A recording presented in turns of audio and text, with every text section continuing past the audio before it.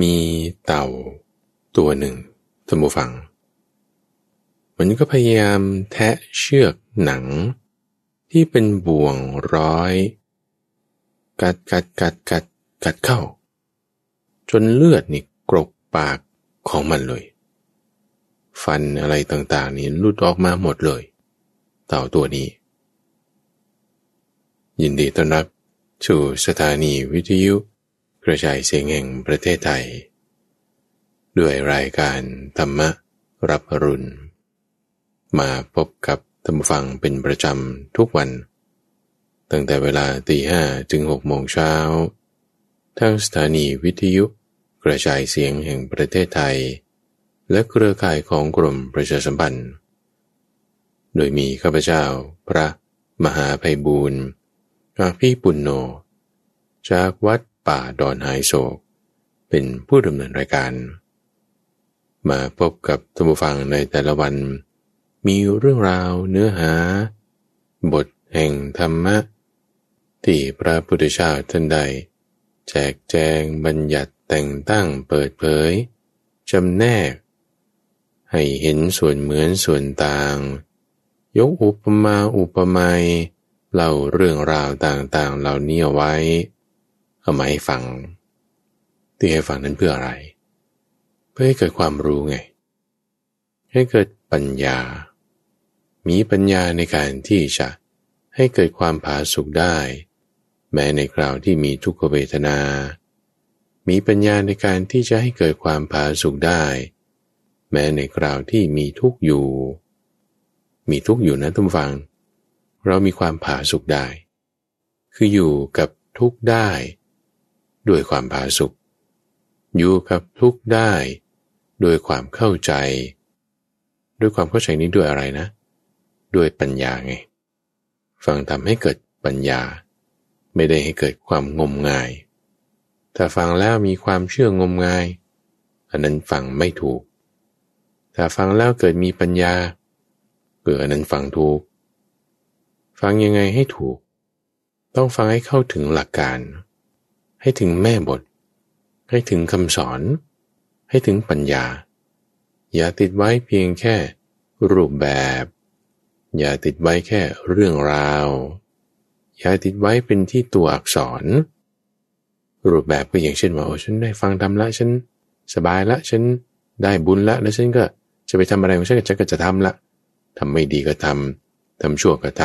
ำอันนี้คือเอารูปแบบเฉยหรือที่ว่าฟังติดไว้อยู่กับเรื่องราวเช่นบางทีท่านยกเรื่องนี้อุปมานี้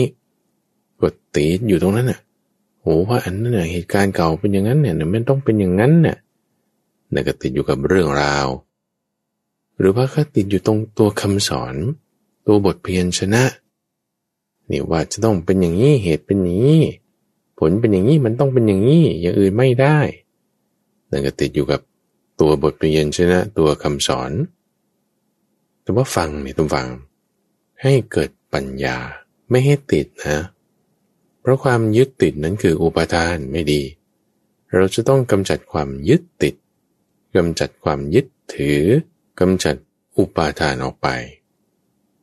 ทำยังไงนะฟังให้ดีไง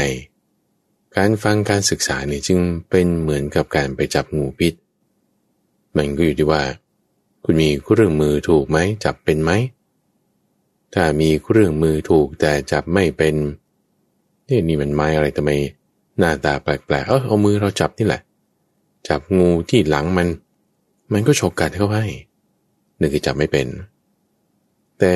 ถ้าใช้เครื่องมือเป็นหุ้นนี่ไม้มีง่ามดังเท้าแพะกดลงไปที่ตัวมันก่อนแล้วก็จับที่หัวมันนี่เราจะไม่ได้รับอันตรายจากงูนั้นแต่ได้ประโยชน์จากการไปจับงูได้ก็เหมือนการศึกษาเราจะให้เข้าถึงจุดที่กำจัดกิเลสให้เกิดปัญญาได้ต้องไล่เรียงไม้ดีรู้จักฟังให้เกิดปัญญาในเรื่องราวที่ฟังนั้นท่านก็จะแยกส่วนเอาไว้คือส่วนที่เป็นคำอธิบายก็เรียกว่าอรรถกถากับส่วนที่พระพุทธเจ้า เป็นพุทธพจน์อธิบายไว้ก็มี ซึ่งลักษณะของอรรถกถานี้ก็จะมีตั้งแต่พระพุทธเจ้าเลยล่ะท่านอธิบายของท่านเองเป็นอรรถกถาจารย์ของตัวเองหรือภิกษุที่ร่วมสมัยกับท่านเช่นพระมหากัจจายนะพระสารีบุตรบางทีท่านเหล่านั้นก็เป็นครูบาอาจารย์อรรถกถาจารย์อธิบายไว้หรือว่าอรรถกถาจารย์ในรุ่นต่อๆมาเขาก็จะมีการแยกชั้นคัมภีร์ซึ่งเรื่องราวเหล่านี้ก็อยู่ในพระไตรปิฎกซึ่งการศึกษาที่เราจะต้องแยกชั้นข้อมูลข้าพเจ้าก็จึงแยกออกมาในส่วนที่เป็นทุกวันศุกร์ช่วงของนิทานปรรณนาโดยเฉพาะส่วนที่เป็นอรรถกถาคำอธิบายเกี่ยวกับนิทานชาดกบ้างนิทานธรรมบทบ้างแยกส่วนออกมาเพื่อให้เกิดความเข้าใจชั้นของข้อมูลให้ถูกต้องปัญญาเราจะได้แจ่มแจ้งตามลำดับที่ครูบาอาจารย์ท่านได้ทำมาเราก็อาศัยพระพุทธเจ้าอาศัยครูบาอาจารย์นี่แหละทุกฟังเป็นกัลยาณมิตรเป็นเพื่อนที่จะให้เกิดกัลยาณธรรมความดีความงามขึ้นได้ในที่นี้คือปัญญาตัวอย่างเรื่องราวของการมีเพื่อนฝูงช่วยเหลือกันนั้นเป็นเรื่องที่สำคัญเพราะว่าเราก็ไม่ได้อยู่คนเดียวในโลกเรื่องราวมีในนิทานชาดกวันนี้ทุกฟังเรื่องของการร่วมมือกันให้เกิดความดีความงามกุรุงคมิคะชาดกเป็นเรื่องของสัตว์สามสหายคือเต่านกแล้วก็กวางเริ่มจากกวางดีก่อนเพราะว่ากวางนี่คือโพธิสัตว์พระพุทธเจ้าของเราตอนที่เกิดในชาติก่อนที่จะมาเป็นพระพุทธเจ้าเราจะใช้ศัพท์ที่เรียกว่าเป็นโพธิสัตว์คือสัตว์ที่ว่ายังคล้องอยู่ในโพธิญาณโพธิสัตว์ในชาตินั้นเกิดเป็นกวางหวังอาศัยอยู่ในป่าละเมาะแห่งหนึ่งในที่ไม่ไกลจากป่านั้นก็มีสระน้ำอยู่แห่งหนึ่งด้วยในที่ไม่ไกลจากสระน้ำนั้นก็มีต้นไม้ใหญ่อยู่อีกต้นหนึ่งที่ป่าแห่งนั้นมีกวางที่สระแห่งนั้นก็มีเต่าที่ต้นไม้ใหญ่สูงนั้นก็มีนกสามตัวเนี่ยอยู่อาศัยใกล้ๆกันบางครั้งกวางก็ไปกินน้ำในสระก็เจอเต่าก็คุ้นเคยกับเต่าบางครั้งนกก็มากินน้ำที่สระก็เจอกวางก็คุ้นเคยกันกับกวางบางครั้งกวางก็ไปกินผลอะไรที่มันหล่นมาใต้ต้นไม้ใหญ่นั้นก็คุ้นเคยกันกับนกเต่าบางทีก็ขึ้นมากินผลไม้ที่ใต้ต้นไม้ใหญ่เหมือนกันบางทีก็ไปหากินในป่าละเมาะกินพืชกินอะไรแถวๆนั้นก็คุ้นเคยกันกับกวางสามตัวนี้ก็รู้จักกันไปมาหาสู่กันเป็นสหายกันอยู่กันด้วยความรักมองกันด้วยสายตาแห่งคนที่รักใคร่กันเป็นอยู่เข้ากันได้เหมือนกับนมผสมกับน้ำนี่จะเป็นศัพท์ที่เขาอธิบายถึงความสามัคคีกันท่านผู้ฟังมองกันเนี่ยไม่ได้รังเกียจกันมองกันด้วยความรักใคร่กันน้ำผสมกับนมมันจะไม่ได้แยกเป็นชั้นไม่เหมือนกับน้ำผสมกับน้ำมันน้ำผสมกับน้ำมันนี่มันจะแยกชั้นกันเลยเขย่าให้มันเข้ากันยังไงตั้งไว้สักพักหนึ่งเดี๋ยวมันก็แยกกันแต่นี่คือน้ำผสมกับนมแค่เทลงไปยังไม่ได้เขย่าเดี๋ยวมันก็เข้ากันเองตั้งไว้สักพักหนึ่งสามตัวนี้เต่ากวางและนกก็มีความสามัคคีกันแบบนี้อยู่มาวันหนึ่งท่านผู้ฟังมีนายปราณเขาก็มาเที่ยวหาล่าสัตว์ในป่านายปราณหาล่าสัตว์นี่เขาก็จะต้องเลาะไปเดินไปเขาไปเจอรอยเท้ากวางคือรอยเท้าโพธิสัตว์นี้อยู่ที่ริมบึงริมสระใบนี้แห่งนี้เขาเห็นรอยเท้าลงเห็นรอยเท้าขึ้นก็รู้แล้วว่าตรงนี้จะเป็นจุดที่กวางเนี่ยจะมาดื่มน้ำก็จึงหาที่เหมาะทำบ่วงดักกวางเอาไว้โดยบ่วงนี้เขาก็จะต้องทำจากเชือกที่มีความแข็งแรงแน่นหนาทำจากเชือกหนังบ้างเชือกที่ทำจากได้ปอได้ป่านบ้าง ทีนี้พอวางกับดักเรียบร้อยตัวเองก็ไปกลับบ้านไปรอเวลาให้กวางมาติดกับดักพอตัวเองไปแล้วช่วงเวลาเย็นหัวค่ำนี่กวางก็จะมาดื่มน้ำที่สระแห่งนี้แล้วก็จะกลับไป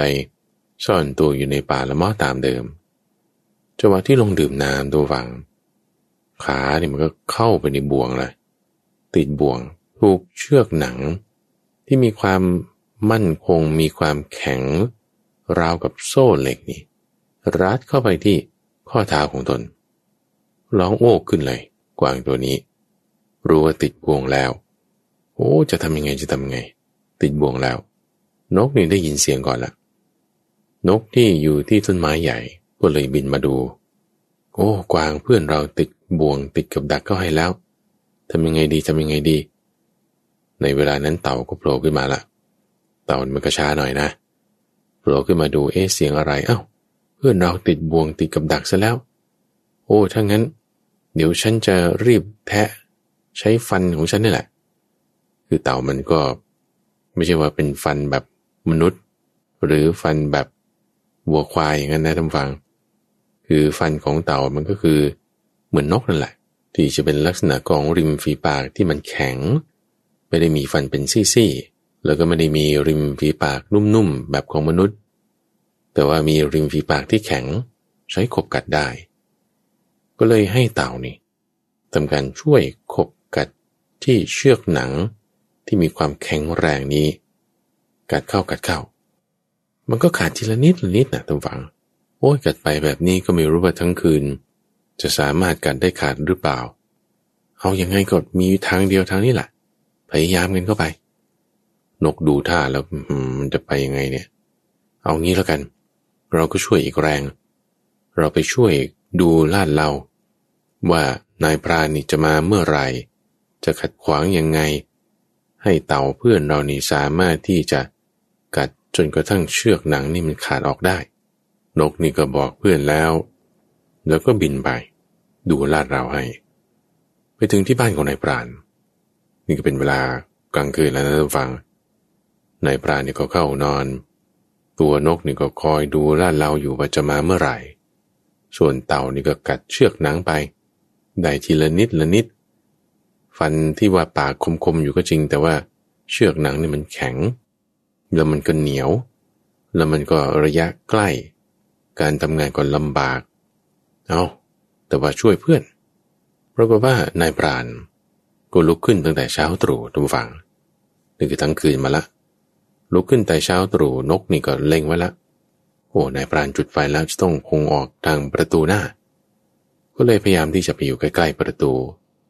แล้วก็เงียบๆไว้พอนายพรานออกมาตัวเองก็เข้าแบบจิกตีใช้ปีกนี่ฟาดลงใช้ชะงอยปากนี่จิกลงนายพรานพอออกจากบ้านมีนกมาจิกมีนกมาตีก็เลยคิดว่าโอ้ยนี่มันเป็นเรื่องกาลกิณีแล้วเราดวงไม่ดีละวันนี้จะออกไปล่าสัตว์แต่ด้านมีสัตว์มาทำร้ายมีนกมาขวางอันนี้สำหรับนายพรานนี่เขาก็ดูว่าวันนี้เรื่องไม่ดีใช่ไหมเรื่องไม่ดีทำยังไงวันนี้คงจะไม่ได้สัตว์แล้วงั้นก็แก้เคล็ดด้วยการที่ว่างั้นไปนอนคือคนเราพอตื่นนอนอาบน้ำแปรงฟันแล้วแต่งตัวจะไปทำงานพอมีอุปสรรค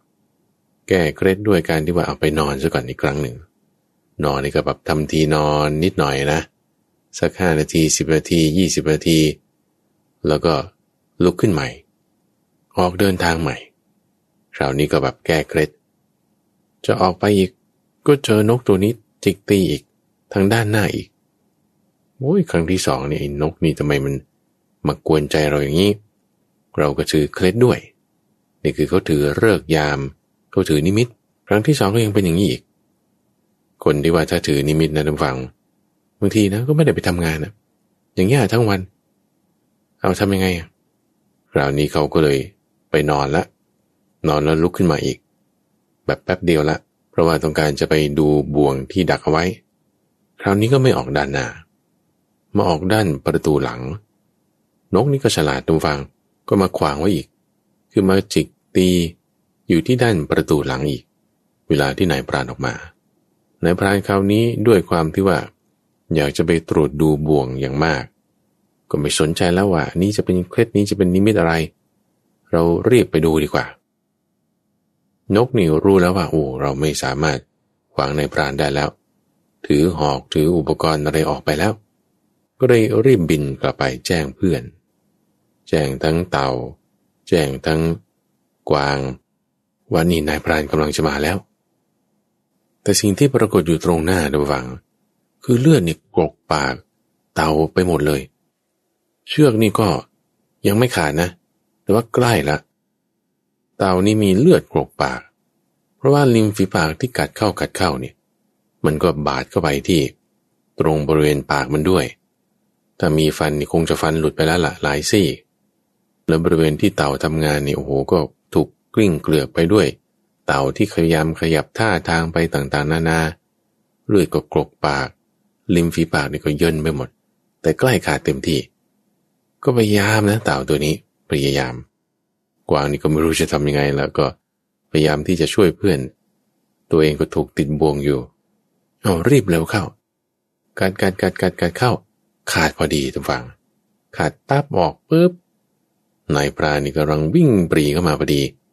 ว่าเอ้ยไหนยังไงนะบ่วงอยู่ตรงนั้นเห็นกวางอยู่ตรงนั้นรีบวิ่งเข้ามาบอกเพื่อนทันทีกวางตัวนี้บอกว่าเดี๋ยวเราจะรีบล่อนายพรานไปทางนั้นก่อนนะขอท่านรออยู่ตรงนี้เดี๋ยวเราจะกลับมาช่วยเพราะว่าท่านช่วยเรามาแล้วคือเต่าเนี่ยโอ้โหพอกัดนี่หมดแรงเรี่ยวแรงที่จะคลานหนีไปไม่มีกวางกระโดดหนีปุ๊บไปแล้วนกนี่ก็บินหนีไปแล้วนายพรานมาก็เจอแต่เต่านอนกากซากอยู่เต่านี่บอบช้ำมากเลือดกรกปากเชือกก็ขาดอยู่ตรงนั้นนายพรานก็คิดว่าโอ้ยไอ้เต่าตัวนี้มันดันมากัดเชือกหนังของเราให้กวางหนีไปได้วันนี้ไม่ได้กินสเต็กกวางก็กินซุปเต่าก็แล้วกันวะไม่ได้กวางก็เอาเต่านี่แหละเลยจับเต่าขึ้นเอาผ้าพันไว้ให้เรียบร้อยแขวนไว้บนต้นไม้คือไม่ให้เต่าหนีไปได้ผูกเชือกไว้เดี๋ยวมันก็จะกัดอีกอุ้มมันขึ้นมาเลยใส่ถุงผ้าไว้เลยแขวนไว้บนต้นไม้เลยตัวเองก็ตามรอยของกวางไปกวางนี่ก็ต้องมาช่วยเพื่อนแล้วจะทำยังไงนกนี่ก็พยายามจะบินมาจะเอาเต่าลงจากต้นไม้ยังไงถูกแขวนไว้อย่างนี้กวางก็ล่อนายพรานไป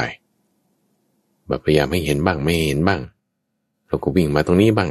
โผล่หัวขึ้นบ้างให้เห็นเขาบ้างนายพรานก็ตามรอยไปกวางนี่ก็ประทับรอยเท้าให้ลักษณะว่าวิ่งไปทางนั้นที่มันจะมีทางเดินไปสู่ตรงบริเวณโล่งกว้างตรงนั้นแล้วตัวเองก็กระโดดไปทางอื่นคือหลอกให้นายพรานไปทางที่ตัวเองไม่ได้ไปแล้วตัวเองก็รีบวิ่งแจ้นกลับมาบริเวณที่เต่านั้นถูกแขวนเอาไว้ก็ใช้ปากของตัวเองนี่แหละกัดดึงปลดให้ผ้าเนี่ยหลุดออกมาเต่านี่ก็ลงมาแล้ว3 ตัวก็จึงตกลงกันว่างั้นเราแยกย้ายกระจายลงไปเต่าท่านขอบคุณมากเลยอุตส่าห์ช่วยท่านลงน้ำนะรักษาตัวให้ดีนกนี่ก็กลับไปที่ต้นไม้สูงใหญ่ส่วนกวางนี่ก็กลับเข้าสู่ป่าละเมาะนายพรานดำวังไปหาโอ้ยหาไม่เจอผูกกวางตัวนี้หลอกไว้แล้วจึงกลับมาที่เดิมนั่นก็ตกเย็นแล้วนะดำวังกลับมาที่เดิมเห็นแต่เชือกที่ถูกกัดขาดวางกองอยู่เห็นผ้าที่ไม่มีเต่าแล้ววางกองอยู่ที่พื้นตัวเองก็มีความคิดว่าโธ่ดูดิอุตส่าห์จับกวางได้จะกินสเต็กกวางวันนี้กวางก็หนีไปเพราะไอ้เต่ามันมากัดเชือกขาดโอ้ยจะกินซุปเต่าก็ได้เต่าก็ดันมาหนีไปเพราะกวางแล้วก็นกมาช่วยตัวเองนี่ก็จึงแบบกลับไปด้วยความคับแค้นไม่ได้อะไรเลยกลับไปมือเปล่าเพราะนั้นเรื่องราวนี้พระพุทธเจ้าเล่าให้ฟังเป็นเรื่องที่ท่านปรารภพพระเทวทัตซึ่งพยายามที่จะ ปลงพระชนพระพุทธเจ้าอยู่หลายวาระส่วนภิกษุเนี่ยเขาก็มาพูดเล่าเรื่องนี้กันในสมัยนั้นพระพุทธเจ้าก็จึงเล่าเรื่องนี้ประกอบขึ้นว่าพระเทวทัตก็คือในพรานที่เคยคิดว่าจะมาฆ่ากวางนี่ก็คือโพธิสัตว์ส่วนเต่าก็คือพระมหาโมคคัลลานะนกนี่ก็คือท่านพระสารีบุตรในเรื่องนี้คือชาดกที่ชื่อว่ากุรุงกมิคะว่าต้องมีเพื่อนมีกัลยาณมิตรมีคนที่จะช่วยกันทีนี้บางคนที่ช่วยกันก็ไม่ได้ว่าช่วยกันแบบว่าด้วยความจริงใจแต่เป็นคนพาลมาในคราบของนักบุญเวลาเราจะเลือกคบคนก็ต้องดูให้ดีๆในเรื่องที่สองวันนี้ชื่อว่าอสัมปทานะชาดกเป็นเรื่องราวที่พระพุทธเจ้าก็ปรารภพระเทวทัตนี้เหมือนกันว่าพระเทวทัตแบบว่าคิดจะปลงพระชนเพราะว่าไม่รู้คุณไม่มีความกตัญญูเป็นคนพาลจึงได้เล่าเรื่องนี้ขึ้นบอกว่าในสมัยนั้นพระองค์เกิดเป็นเศรษฐีอยู่ในกรุงราชคฤห์สมัยนั้นก็มีพระราชาแคว้นมคธองค์หนึ่งครองราชอยู่เป็นเศรษฐีชื่อว่าสังฆเศรษฐีมีทรัพย์อยู่ทั้งหมด80 โกฏทำการค้าขายทำปศุสัตว์ทำการเกษตรมีทุกรูปแบบส่วนในเมืองพาราณสี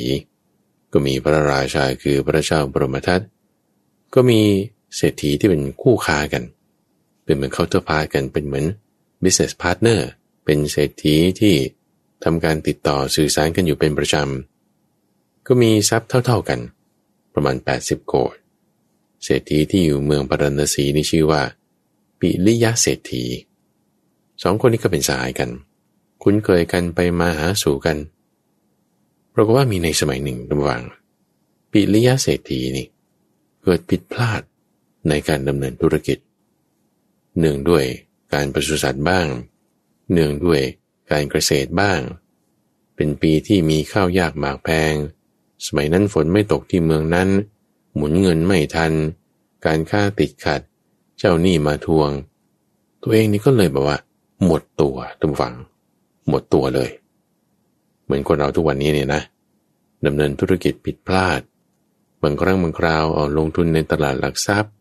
โอ้โหหุ้นตกขึ้นลงซื้อขายผิดพลาดถูกมาจิ้นคอแล้วก็แบบหมุนเงินไม่ทันเอาตรงนี้มาปะตรงนั้นก็โหว่ไปมีช่องตรงนั้นอื่นๆก็มาดึงไปอีกหมุนเงินไม่ทันนี่หมดตัวนะทุกฝังหมดตัวปิลิยะเศรษฐีนี่หมดตัวจริงๆสิ้นเนื้อประดาตัวกลายเป็นคนขัดสนบ้านอะไรต่างๆก็ถูกยึดลูกน้องอะไรต่างๆก็หนีจากหมดตัวเองนี่ไม่มีที่พึ่งเลยแล้วว่าความผิดพลาดนี่มันก็แบบจะไปร้องเรียนกับพระราชาก็ไม่ได้ทำยังไงล่ะไม่มีที่พึ่งนะคนเราก็นึกถึงสหายอยู่ที่เมืองราชคฤห์เดินทางประมาณวันกว่าๆตรงค้างแรมระหว่างทางนิดหนึ่งก็จึงชวนภรรยาไปหาสังฆเศรษฐีโพธิสัตว์ที่กรุงราชคฤห์เดินทางไปแล้วคือแบบไม่มีเกวียนไม่มีทรัพย์สมบัติอะไรก็ไปเท้าเปล่าไปถึงแล้วสังฆเศรษฐีเนี่ยก็ต้อนรับอย่างดีทุกฝั่งต้อนรับปิลิยะเศรษฐีผู้หมดตัวแล้วนั่นน่ะท่าทางอะไรต่างๆก็สมซ้อแล้วโอ้เพื่อนเป็นยังไงมากินข้าวก่อนพักก่อนนอนก่อนแล้วก็ค่อยเล่าให้กันฟังผ่านไป 2-3 วันเข้าใจสถานการณ์แล้วว่าเกิดผิดพลาดทางธุรกิจตอนนี้หมดตัวแล้วก็เลยมาขออาศัยอยู่ด้วยจะทำยังไงดีท่านอย่าเพิ่งคิดก็พักผ่อนให้สบายใจก่อนแล้วค่อยว่ากันก็ได้เลี้ยงดูอย่างดีทุกฝังประมาณสักไม่ถึงอาทิตย์หนึ่งดี 4-5 วันนี่แหละเข้าใจความแล้วปรึกษากันก็เอางี้แล้วกันสังฆเศรษฐีโพธิสัตว์บอกเดี๋ยวฉันจะแบ่งเงินให้ท่านครึ่งหนึ่ง40 โกฏคนที่ฉันมีนี่แหละแบ่งให้แล้วท่านก็เอาไปทำทุนในการที่จะค้าขายใหม่เอาไปเป็นค่าจำนองที่ดินที่เคยมีอยู่เอาไปเป็นค่าจ้างลูกน้องต่างๆที่เคยทำงานให้แล้วตั้งตัวขึ้นใหม่โอ้ปิลิยะเศรษฐีผู้หมดตัวนี่ดีใจมากทุกฝังโอ้จะได้ทรัพย์ตั้ง40 โกฏนี่ฉันตั้งตัวได้แน่ ไม่ต้องไปถึง40 โกฏแล้วเอาแค่โกฏเดียวหรือไม่กี่แสนนี่มันก็พอหมุนไปได้แล้วแหมนี่ท่านให้ตั้ง40 โกฏนี่แน่นอนเลยทำได้แน่ก็จึงนำทรัพย์40 โกฏพร้อมด้วยบริวารข้าวของอะไรอื่นๆต่างๆที่โพธิสัตว์สังฆเศรษฐีแบ่งให้แล้วก็ไปฝ่ายปิริยะเศรษฐีได้เงินมาแล้วมาบริหารจัดการใหม่คราวนี้ก็มีความรอบคอบมีความระมัดระวังไปเช่าที่บ้างไปจ่ายหนี้บ้างมัดจำนองอะไรต่างๆเรียบร้อยก็ตั้งตัวขึ้นมาได้ตั้งตัวขึ้นมาได้มีทรัพย์80 โกฏเหมือนเดิมฝ่ายสังฆเศรษฐีทำฟังพอแบ่งทรัพย์ให้เขาแล้วตัวเองก็บริหารจัดการทรัพย์40 โกฏของตัวเองนั่นแหละให้มันว่าเจริญขึ้นมาแต่ในกระบวนการที่พยายามจะบริหารจัดการทรัพย์40 โกฏให้มันเติบโตขึ้นมาเป็น80 โกฏเท่าเดิมแปลว่าเร่งไปหน่อยคำว่าเร่งไปหน่อยนี่ก็คือหมุนเงินไม่ทันคือเสี่ยงมากเกินไปเร่งนี่ก็คือเสี่ยงในจุดที่มันแบบปกติไม่เคยทำนะหรือว่าจะมีสินทรัพย์อื่นที่คอยเป็นจุดค้ำประกันเอาไว้แต่ด้วยความที่ว่าต้องการเร่งขึ้นเสี่ยงมากขึ้นจึงเกิดผิดพลาดเหมือนกันคราวนี้ผิดพลาดแล้วแก้อันนี้ไม่ได้ต่อไปติดปัญหาอันนั้นจะลงทุนธุรกิจอันนี้ก็หมุนมาไม่ทันเลยผิดพลาดเหมือนกันคราวนี้ตัวเองเนี่ยหมดทรัพย์เหมือนกันจนไม่เหลือเลยหมดตัวโดยความผิดพลาดในการดำเนินธุรกิจประกอบกับว่าปีนั้นมีข้าวยากหมากแพงสินค้าราคาตกอีกยังมีปัญหาเรื่องเกี่ยวกับอสังหาริมทรัพย์ทุกอย่างเนี่ยรุมเร้าจนสังฆเศรษฐีโพธิสัตว์ที่อยู่เมืองราชคฤห์ก็หมดตัวเหมือนกันคราวนี้ไม่มีที่พึ่งแล้วทำยังไงการบริหารงานผิดพลาดแบบนี้จะไปพึ่งพระราชาก็ไม่ได้เอางั้นนี้แล้วกันเราก็ไปพึ่งเพื่อนรักของเราปิริยะเศรษฐีอยู่เมืองพาราณสีก็จะเดินทางกันไปกับภรรยาจนไปถึงเมืองพาราณสีแล้วพักอยู่ที่ศาลาที่เขาให้สำหรับคนจรจัดมาพักนั่งอยู่ทั่วไปตัวเองก็จึงเข้าไปหาปิริยะเศรษฐีเพื่อที่จะมาขอที่พึ่งไปถึงนี่ก็ไม่ได้พบเลยนะลูกน้องคนดูแลบ้านเนี่ยมาแจ้งข่าวตัวเองก็ไม่ได้ต้อนรับขับสู้ในตัวฝังคือแทนที่ว่าจะลุกขึ้นไปต้อนรับเขาก็ไม่นั่งเฉยๆเขามาก็นั่งตรงนั้นไม่ทำปฏิสันทานอะไรมากถามคำห้วนๆนะเอานี่ท่านมาอะไรนี่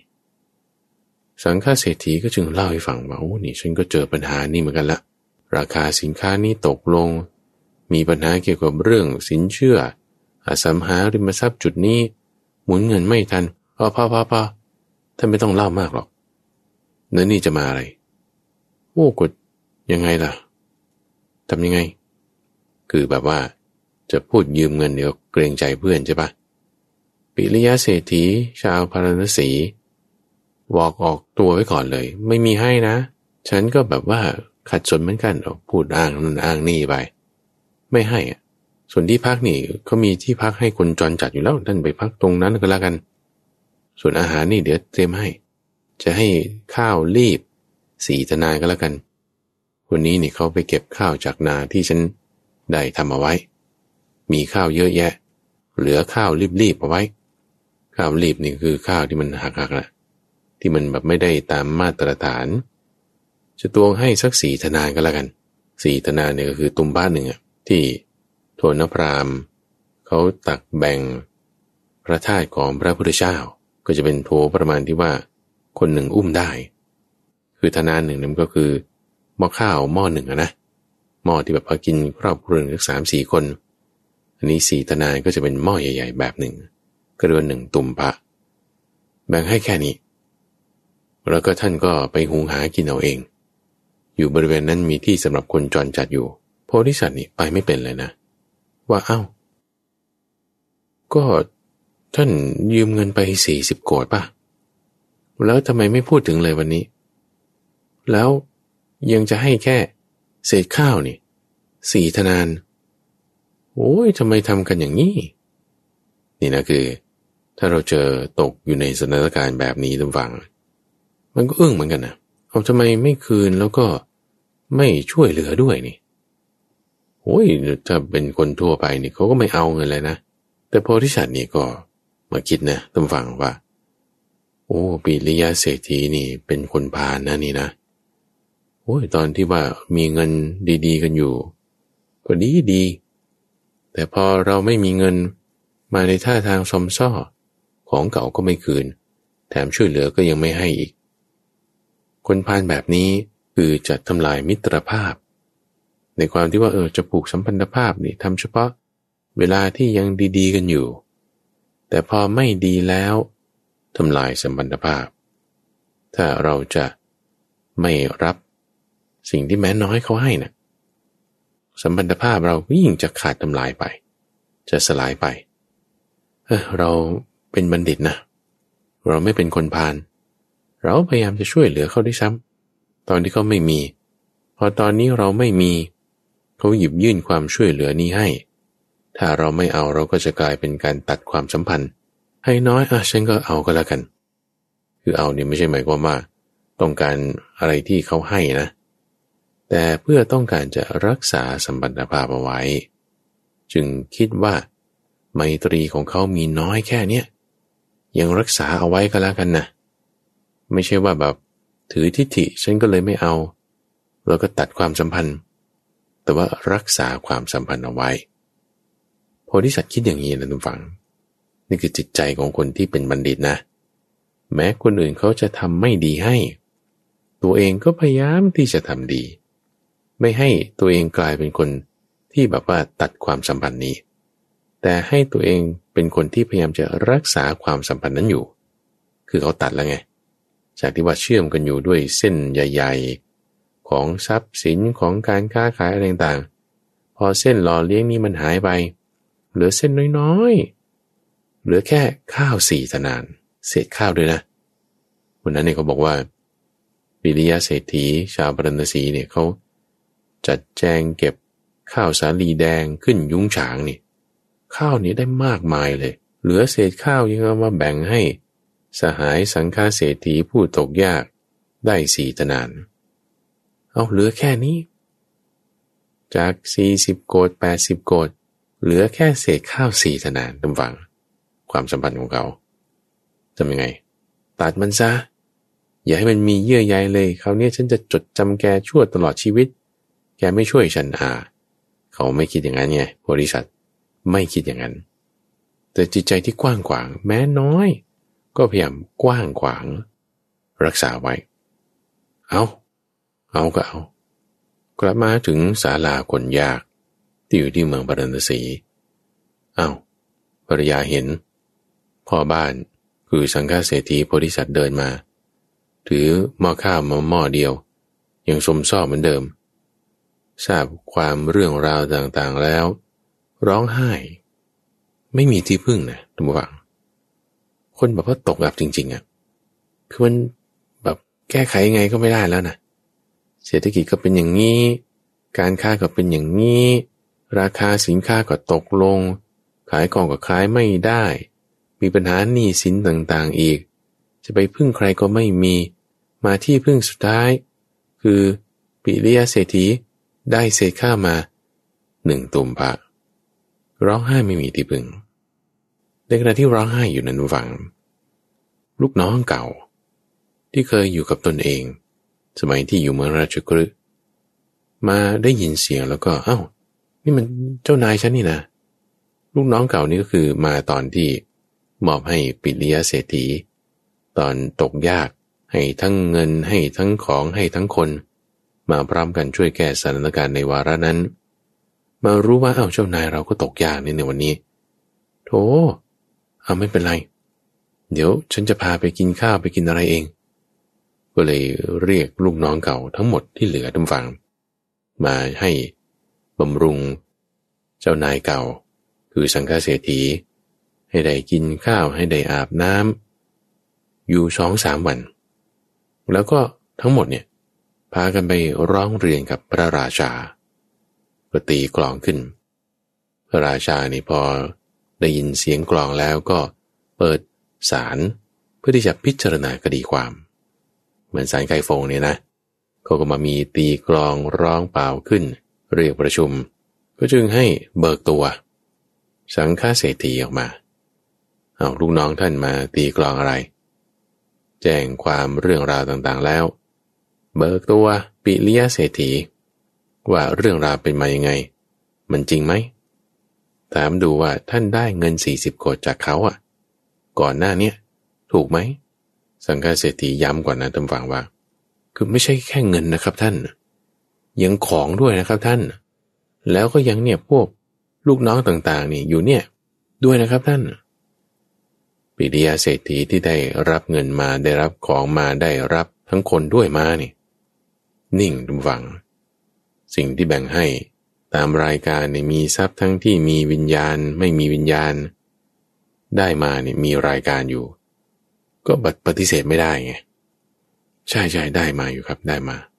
เอาแล้วท่านได้คืนเขาหรือยังครับแล้วตอนนี้เขาได้รับความลำบากมาหาท่านท่านได้ให้อะไรเขาบ้าง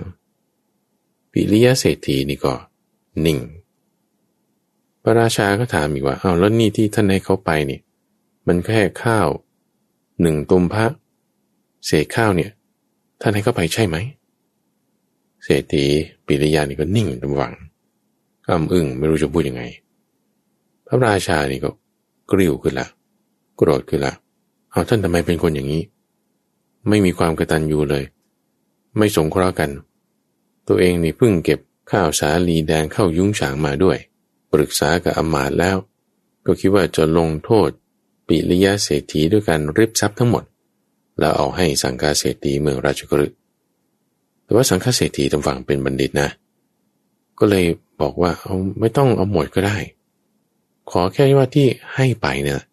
ขอคืนเท่านั้นพอไม่เอาเกินไปกว่านี้พระราชาก็เห็นความที่ว่าสังฆเศรษฐีนี้เป็นบัณฑิตไม่ต้องการเบียดเบียนปิลิยเศรษฐีก็จึงจัดการให้ตามนั้น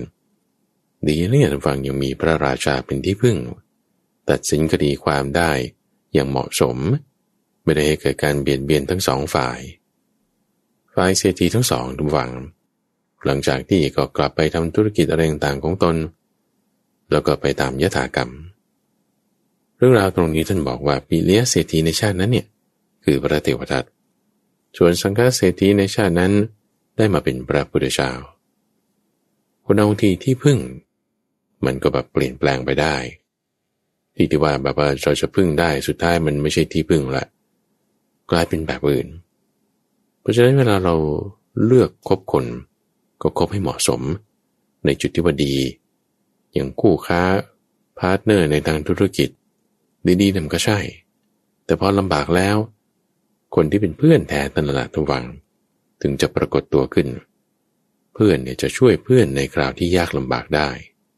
เพราะฉะนั้นถ้าผมว่าเรามีคนที่เขาได้รับความลำบากพลัดพรากอย่างใดอย่างหนึ่งเราควรช่วยเหลือกันระวังเราก็จะกลายเป็นบัณฑิตขึ้นมาได้ช่วยเหลือในที่นี้คือแบ่งจ่ายทรัพย์ให้มีความเหมาะสมส่วนไหนช่วยได้ช่วยส่วนไหนแบ่งเบาได้ทำสังคมเรามันก็จะไปได้ทีนี้ในกระบวนการตั้งแต่เรื่องแรกที่พูดถึงสัตว์3 ชนิดแล้วเขาร่วมมือกันมีจุดหนึ่งที่น่าสนใจก็คือการถือเอานิมิตของนายพรานที่พอมีนกมาทำร้ายมากวนเวลาที่จะออกจากบ้านก็คิดว่าอันนี้เป็นลางไม่ดีแล้วเป็นนิมิตหมายที่ไม่ดีเอาฤกษ์เอาชัยตอนจะออกจากบ้านว่าจะต้องเรียบร้อยโอเคบางคนนี่ถือขนาดว่าจะต้องเอาเท้าไหนก้าวออกก่อนถึงจะเรียกว่าเฮงๆหรือจะต้องคอยดูสิ่งนั้นสิ่งนี้นี่นะนิมิตนี่หรือถือฤกษ์ถือยามเรื่องนี้เราจะถือเอาเป็นสาระไม่ได้ท่านผู้ฟังอย่าถือเอาฤกษ์ยามว่าต้องเวลานี้ดวงดาวโคจรอย่างนี้หรือว่าจะต้องเวลานี้เท่านั้นก่อนเวลานี้ไม่ได้อันนี้มันเรื่องไร้สาระท่านผู้ฟังแต่สาระคืออะไรเราเอาสาระก่อนนะสิ่งที่ไม่ใช่สาระนี่คือเอาเรื่องที่มันไม่ได้มาเกี่ยวข้องให้มันมาเกี่ยวข้องกันนั่นไม่ใช่สาระแต่สาระคือความดีไงสิ่งที่เราได้ดีทำดีแล้วได้เลยนั่นน่ะสาระมันอยู่ ตรงนั้นในเรื่องนักขตชาดกที่ถือเอาประโยชน์คือฤกษ์เป็นเรื่องที่สามที่นำมาให้ท่านฟังในวันนี้พูดถึงชาวบ้านกลุ่มหนึ่งที่อยู่ในสมัยพุทธกาลตอนนั้นพระพุทธเจ้าอยู่ที่เมืองเชตวันชาวบ้านนอกกลุ่มหนึ่งเขามาขอกุลธิดาที่มีตระกูลในกรุงสาวัตถีไปแต่งงานที่ชนบทคำว่าชนบทนี่คือหมายถึงบ้านนอกที่อยู่ไกลจากเมืองสาวัตถีไปเราจะเปรียบเทียบว่ากรุงเทพเป็นเมืองหลวงบ้านนอกไปก็อาจจะเป็นประจวบคีรีขันธ์เป็นชุมพร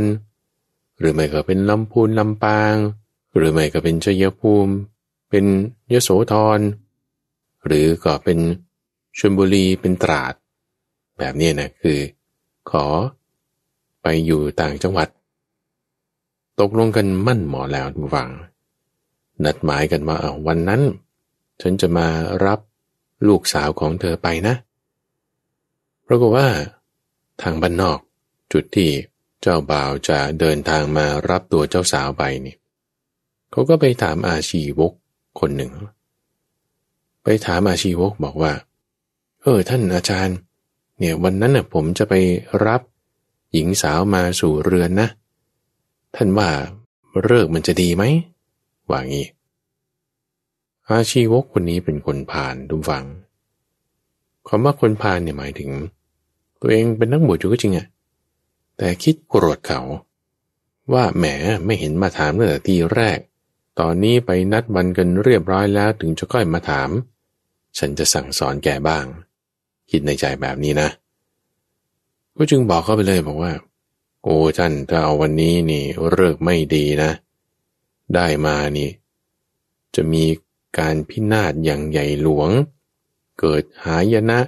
เกิดภัยพิบัติขึ้นในหมู่บ้านในชนบทของเราแน่นอนท่านอย่าทำการมงคลในวันนี้เลยนัดหมายเขาเรียบร้อยแล้วทำไมอาจารย์อาชีวกมาพูดอย่างนี้โอ้ยเราจะทำยังไงถ้าท่านไม่เชื่อชิบหายแน่เขาขู่ไว้เลยท่านผู้ฟังชาวบ้านนอกนี่ไม่รู้จะทำยังไงอาจารย์บอกอย่างนี้โอ้ยไปก็ไม่ได้แล้วเอามาเกิดภัยพิบัติหนักหนาแน่นอนเลยทางฝ่ายโน้น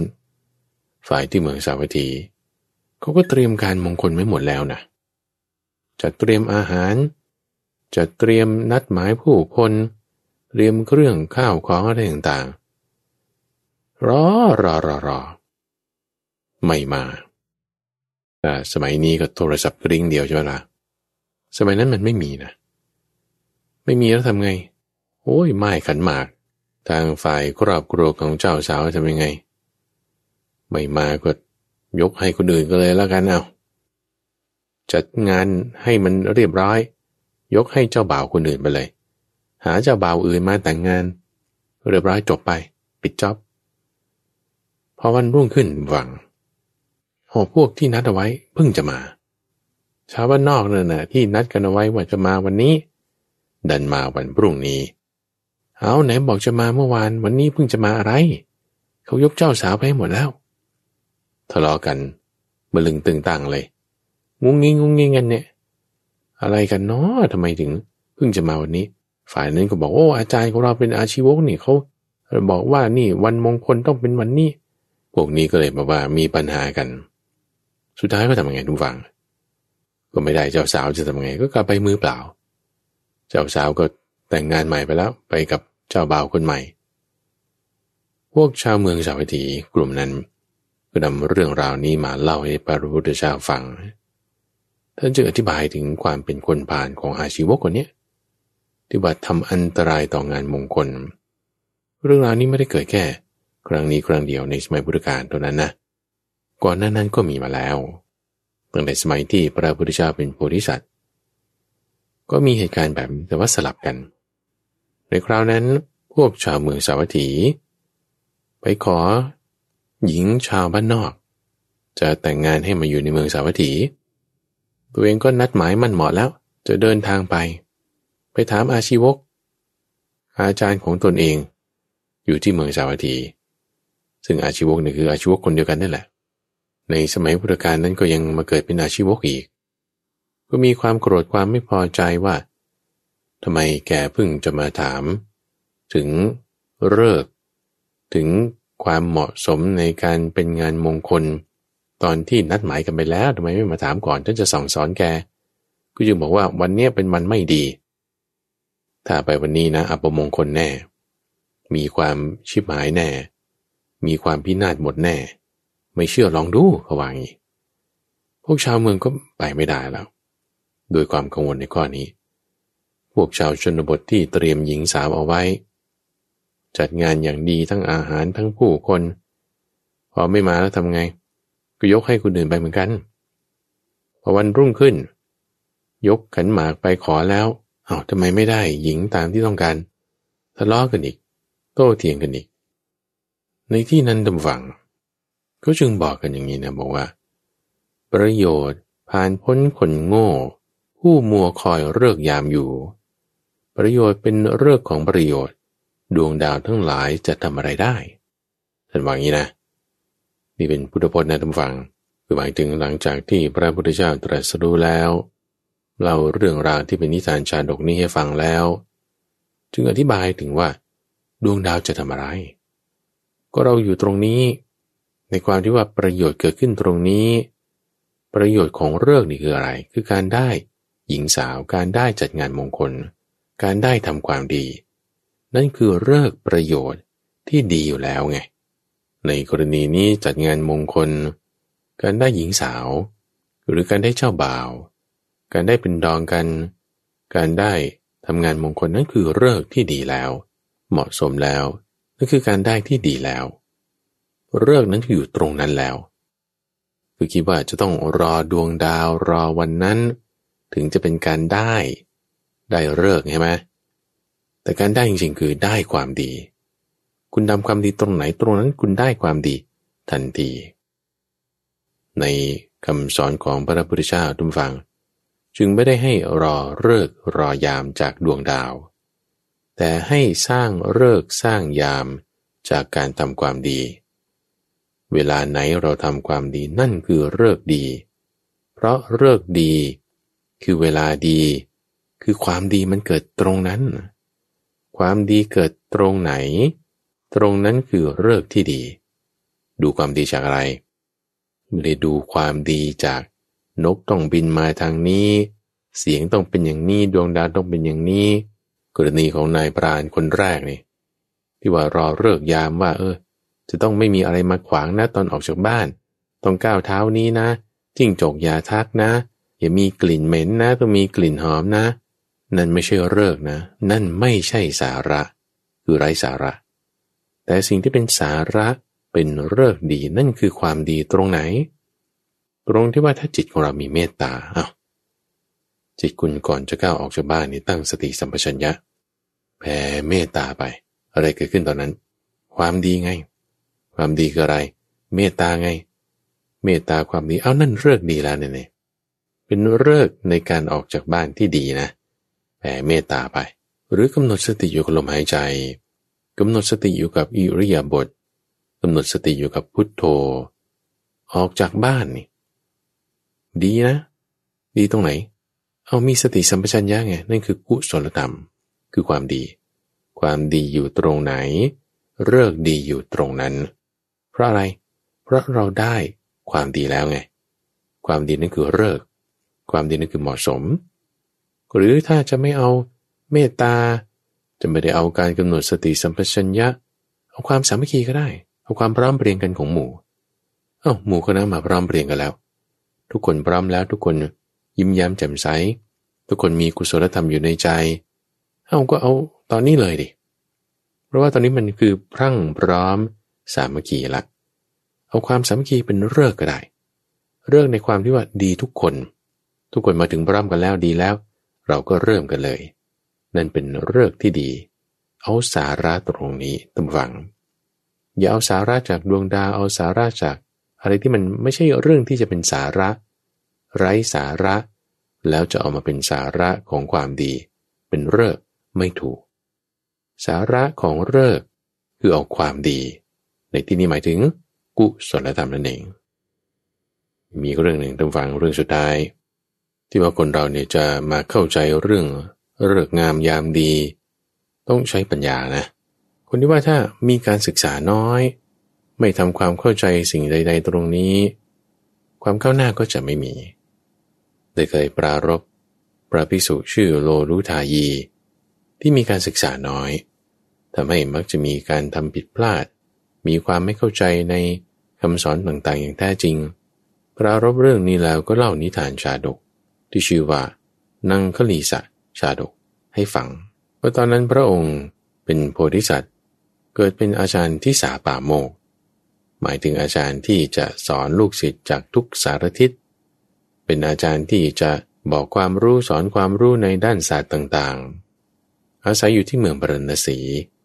มีลูกศิษย์ลูกหามากมายท่านก็ใช้จำนวนประมาณ500ในบรรดาลูกศิษย์ของท่านเนี่ย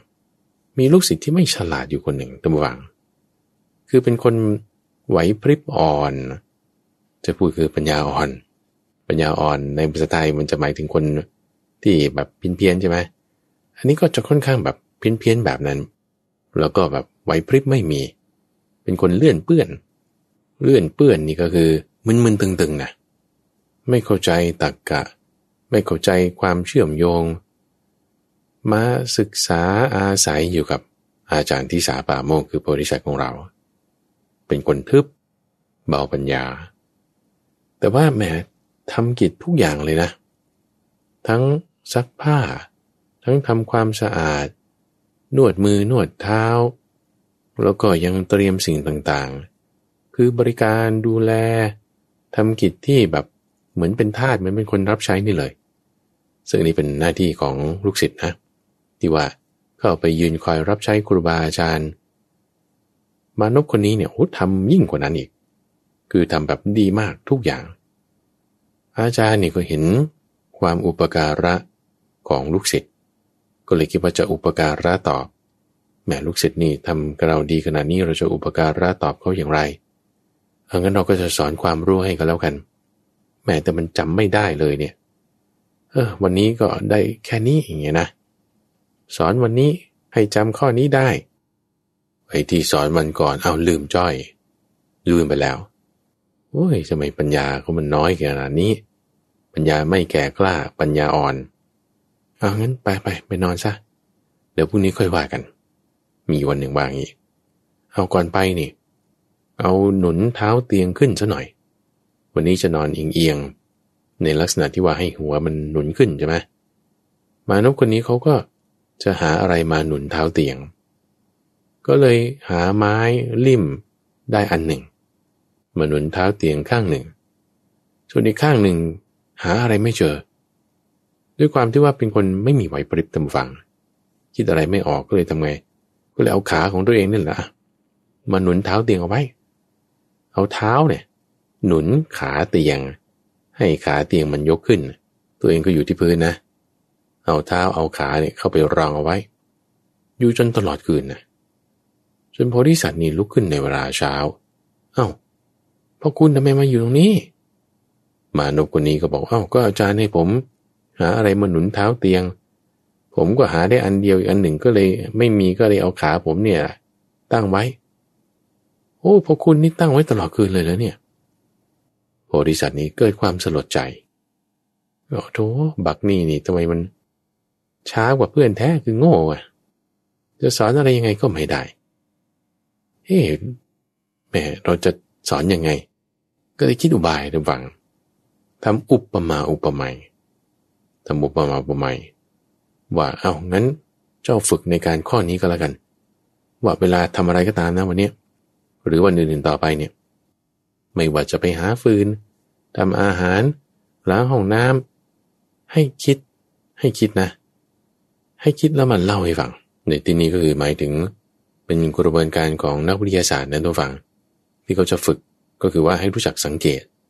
เห็นสิ่งต่างๆให้สังเกตแล้วมาเล่าให้ฟังจดบันทึกไว้ว่าสิ่งต่างๆอะไรเป็นยังไงก็คือฝึกให้หมอเนี่ยเขารู้จักสังเกตให้ดีสั่งการไปแล้วก็ไปวันนี้เป็นยังไงมานพคนนี้ก็บอกว่าผมเห็นงูครับอาจารย์ งูเหรอดีงูเนี่ยเหมือนกับอะไรหมอนี่ก็บอกงูเหมือนงอนไถครับของเขาท่านะเพราะงอนไถนี่มันจะเป็นยาวๆไปใช่ไหมงูเหมือนงอนไถเริ่มเขาท่าให้รู้จักสังเกตดีไปได้วันต่อไปมาบอกอีกว่าทำอะไรเราเห็นอะไร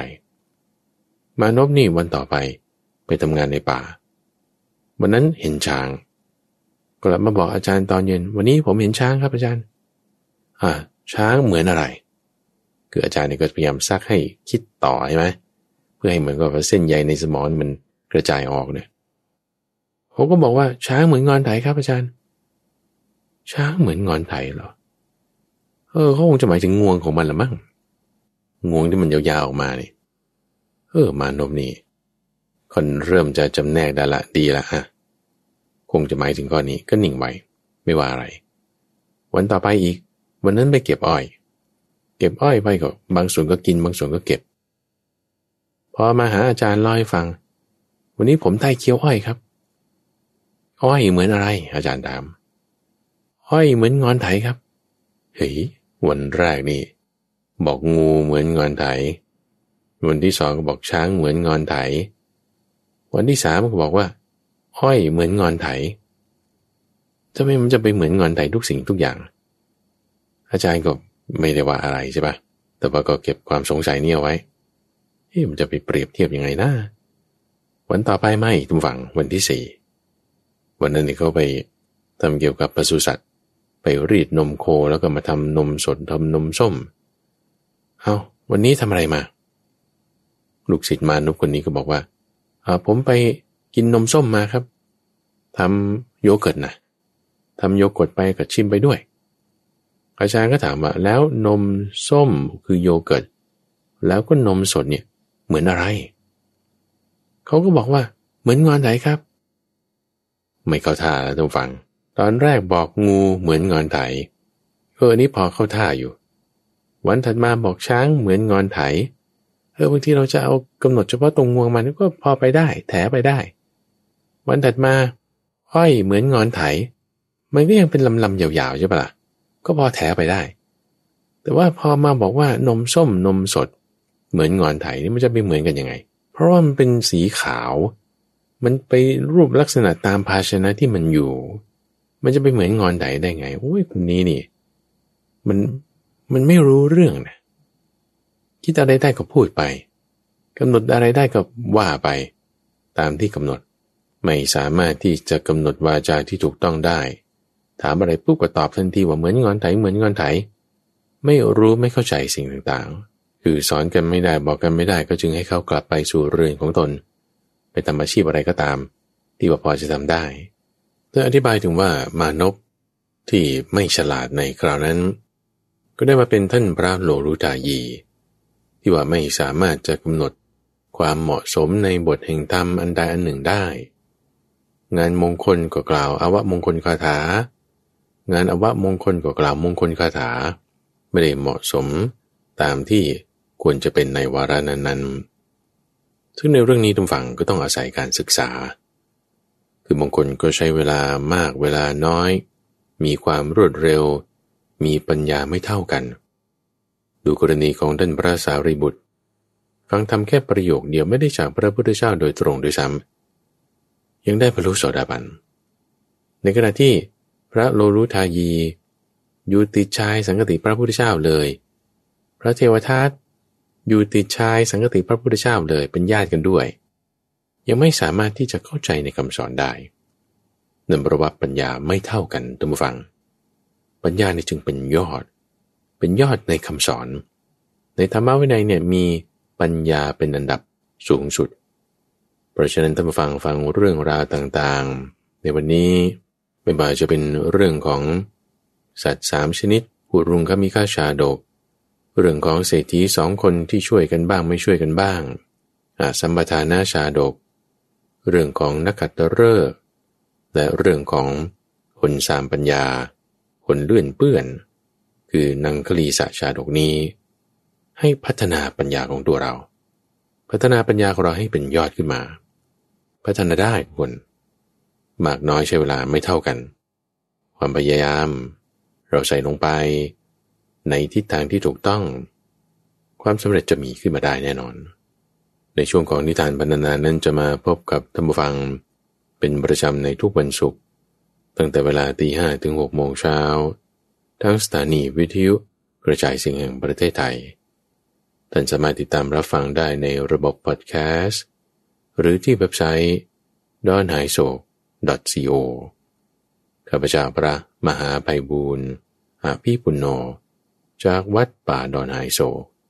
พบกันใหม่ในวันพรุ่งนี้เจริญพร